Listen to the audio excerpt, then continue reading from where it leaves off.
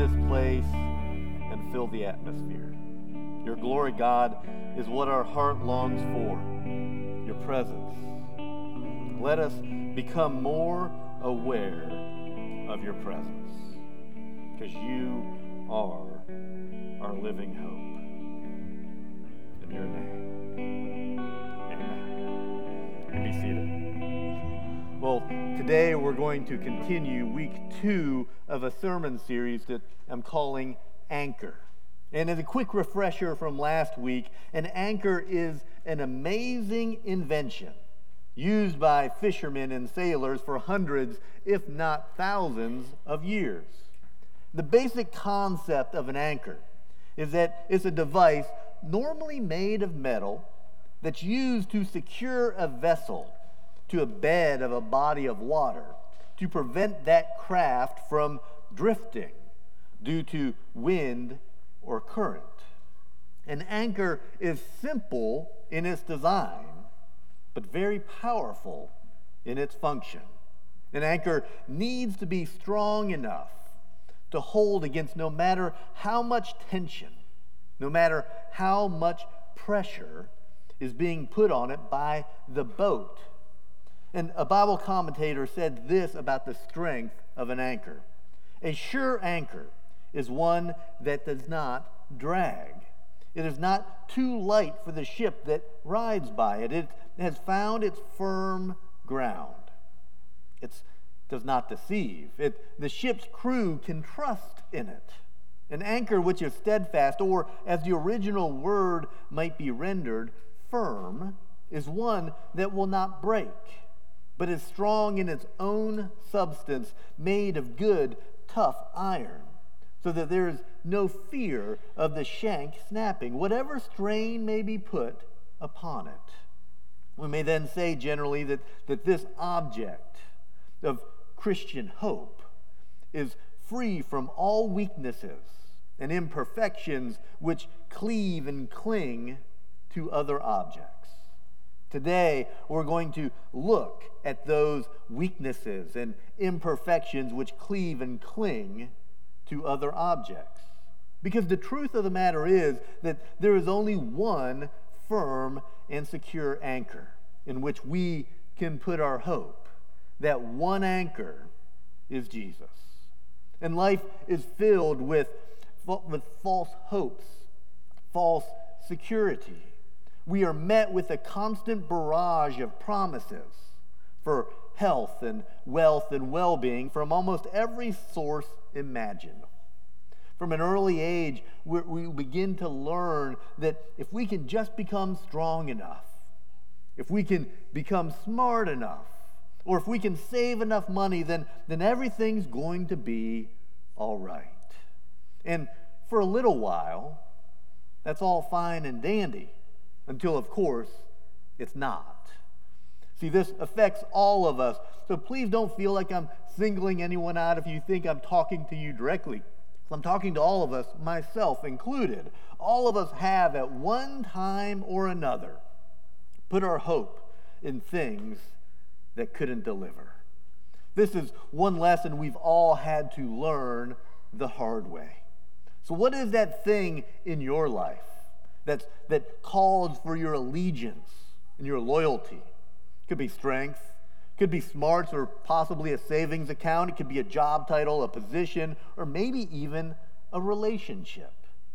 See, the good news today is that no matter what that thing is, I can promise you, without a doubt, I can promise you that Jesus is better, stronger, and more firm and secure than whatever that thing that you're trying to hold on to is. And he is always ready. He's always ready for us to return to him, no matter what we've done in the past. Because all of us have misplaced hope. I know how God I love how God is patient with us, no matter how long this process seems to take. In fact, 2 Peter chapter 3 says this, but do not forget this one thing, dear friends. With the Lord, a day is like 1,000 years, and 1,000 years are like a day. The Lord is not slow in keeping his promise, as some understand slowness. Instead, he is patient with you, not wanting anyone to perish, but everyone to come to repentance. The Lord's patience has nothing to do with slowness and everything to do with salvation. He is interested in all of us coming home, no matter how displaced, no matter how fractured our hope may be. No matter how far from home we may have wandered, he is ready, willing, able, and waiting for us. It reminds me of the story that many of us know from Luke chapter 15. Jesus continued, "There was a man who had 2 sons. The younger one said to his father, 'Father, give me my share of the estate.' So he divided his property between them. Not long after, the younger son got together all he had and set off for a distant country, and there squandered his wealth in wild living.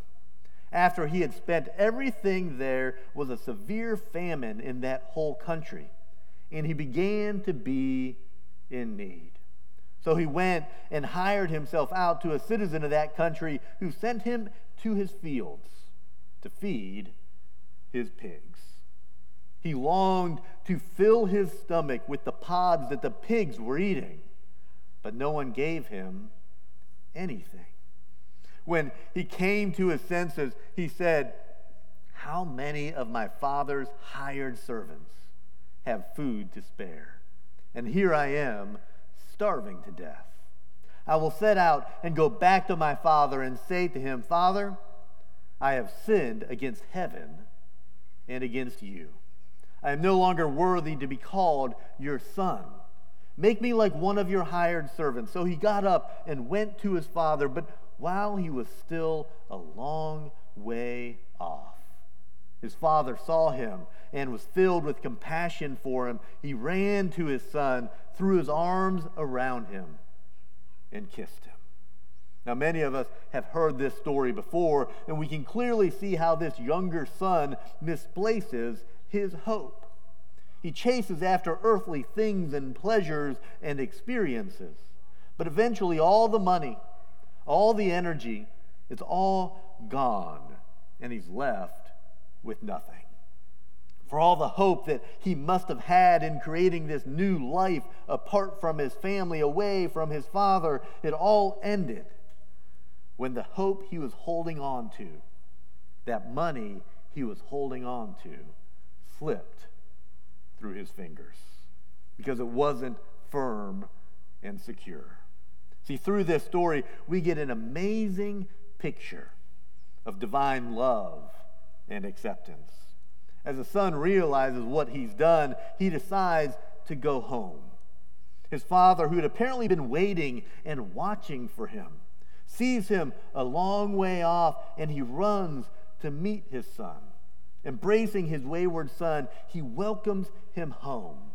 Now, I've preached about this story before, and if you may recall, his father running to him is something a good Jewish father would have never done. It was something that you wouldn't do. He lowered his standard. He lowered himself because he loved his son that much. Father didn't scold his son. He didn't shame his son. He hugged him, he kissed him, and eventually he threw him a party to celebrate his return. How many of us here today, either in person or online, how many of us are trying everything that this world has to offer, only to find it meaningless and hopeless? How many of us simply need to go home? Go home to our Heavenly Father, to the place where our hope, our faith, and our love has a firm and secure space to thrive. See, in Matthew chapter 6, Jesus goes into a lengthy teaching about our motivations, about our anxiety, our fears, and then, of course, the hope that we can have in his kingdom. Let's look at what Jesus says about earthly treasures. Do not store up for yourselves treasures on earth, where moths and vermin destroy, and where thieves break in and steal. But store up for yourselves treasures in heaven, where moths and vermin do not destroy, where thieves do not break in and steal. For where your treasure is, there your heart will be also. See, earthly treasures are easily destroyed, or even worse, stolen. Now, many of you know, if you have attended here at any time, that my day job is an attorney. And before I became a district attorney, I had my own law firm. I was in private practice, and I had my own law firm. And one morning, I got to the office, and I realized that my office had been broken into. And as I started making calls to the police to come and try and figure out what was going on, and to the different courthouses that I was supposed to go to that day, telling them I probably wasn't going to make it that day, and I started to look around to see if anything had been stolen. And they had broken in and stolen some petty cash. I didn't really care too much about that. They had stolen my laptop, which could have been a disaster, but luckily it was password protected and nothing actually was stored on that laptop, so that could easily be replaced. But then I noticed something. They had unplugged all the cables and had moved my server out into the middle of the floor. They were getting ready to steal the server. Now, that would have been a disaster. See, it was after that event that I decided maybe I should do some online storage and some backups in different locations. Before then, it had never really crossed my mind. And that server had everything. Everything in my office. Clients' information. All of the records was on that server. If they had gotten away with that server, I literally have no idea what I would have done. And when I think about that, when I think about the importance, the hope that I had placed in that server, thinking that it would always be there and that nothing would ever happen to it, it highlights that value that we can place in items, in things. Now, that story is unique to me, but it's not the unique story of this kind of thing that happens to all of us. At one point or another, things get lost, things get damaged, things get stolen all of the time. And if we're not careful, we can suffer greatly at their loss if our hope is wrapped up in those items. We can so easily be holding on to all of the wrong things, and this is why Jesus offers us so many correctives throughout that same chapter in Matthew chapter 6. He says, "So do not worry, saying, 'What shall we eat?' Or 'What shall we drink?' Or 'What shall we wear?' For the pagans run after all these things, and your heavenly Father knows that you need them. But seek first His kingdom and His righteousness, and all these things will be given to you as well. Therefore, do not worry about tomorrow, for tomorrow will worry about itself. Each day has enough trouble of its own." So many of us, we worry about what to eat, what to wear, about all those things that in the end of the day don't really matter. We're worried about property values. We're worried about sporting events. All of this highlights how our hope is often placed in the wrong places. When was the last time you saw a die-hard sports fan whose team had just lost the big game? It's awful, isn't it? Think about the Carolina Hurricanes. Sorry, Liam. But when they get swept by the team that barely makes it to the playoffs, it's terrible to see how much they place, the importance they place in that relationship to a sports team. But Jesus offers us this divine solution to it all. But seek first His kingdom and His righteousness, and all these things will be given to you as well. Do not worry about tomorrow, for tomorrow will worry about itself. Each day has enough trouble of its own. See, we need to wrap our arms around the kingdom of God, around Jesus, around His teachings, and yes, around His people. See, this is the divine corrective for misplaced and displaced hope. There are so many weaknesses, so many imperfections which cleave and cling to other objects.